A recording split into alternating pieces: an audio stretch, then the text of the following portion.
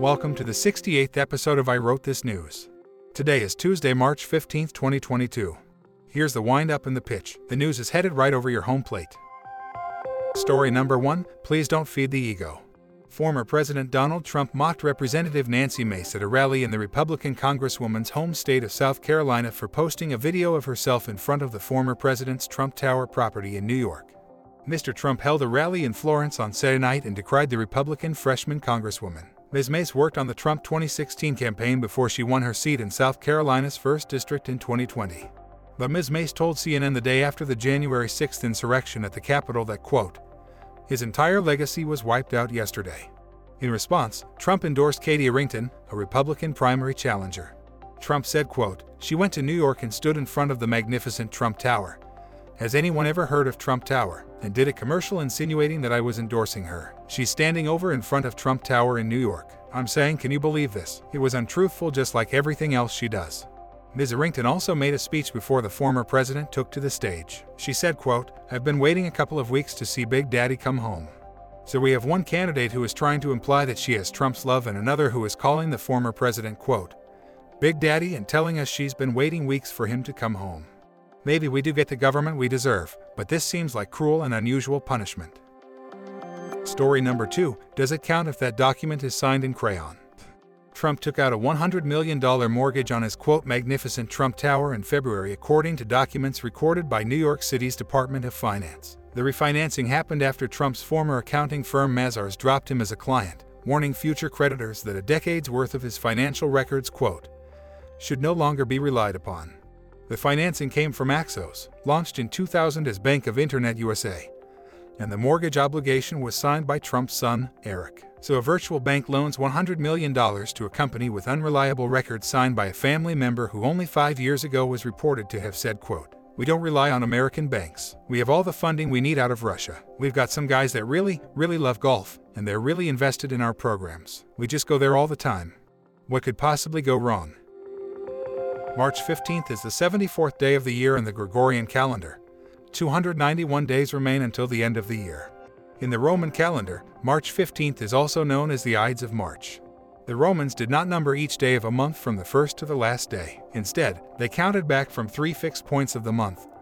The nones, which were the 5th or 7th, 9 days inclusive before the Ides. The Ides, the 13th for most months, but the 15th in March, May, July, and October, and the Kalends, which is the first of the following month. Originally, the Ides were supposed to be determined by the full moon, reflecting the lunar origin of the Roman calendar. In the earliest calendar, the Ides of March would have been the first full moon of the new year. The Ides of each month were sacred to Jupiter, the Romans' supreme deity. The flame Diales, Jupiter's high priest, led the Ides sheep in procession along the Via Sacra to the Arx, where it was sacrificed. In addition to the monthly sacrifice, the Ides of March was also the occasion of the feast of Anna Perina, a goddess of the year whose festival originally concluded the ceremonies of the new year. The day was enthusiastically celebrated among the common people with picnics, drinking, and revelry. In modern times, the Ides of March is best known as the date on which Julius Caesar was assassinated in 44 BC. Caesar was stabbed to death at a meeting of the Senate. As many as 60 conspirators, led by Brutus and Cassius, were involved. According to Plutarch, a seer had warned that harm would come to Caesar on the Ides of March. On his way to the theater of Pompey, where he would be assassinated, Caesar passed the seer and joked, quote, well, the Ides of March are come, implying that the prophecy had not been fulfilled, to which the seer replied, quote, aye, they are come, but they are not gone. Julius Caesar was murdered later that day. The Ides of March. Now it's time for On This Date in History.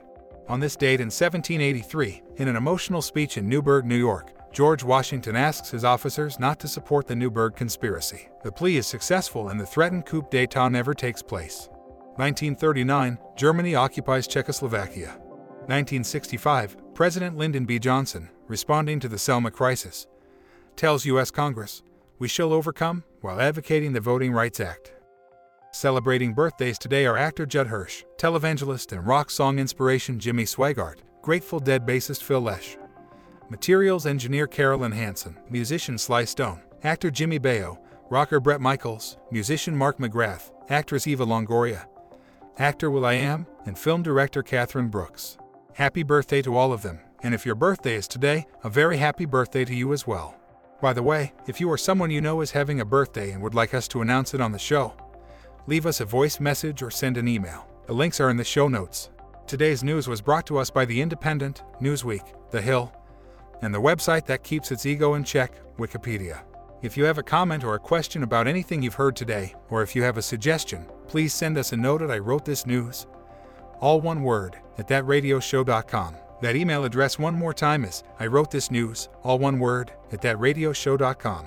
One more thing, if this podcast sounds a little funny, that's because it's also an experiment. All of the vocals were generated using AI technology. Hopefully the show will sound different and better as the tech improves and as we improve at using it.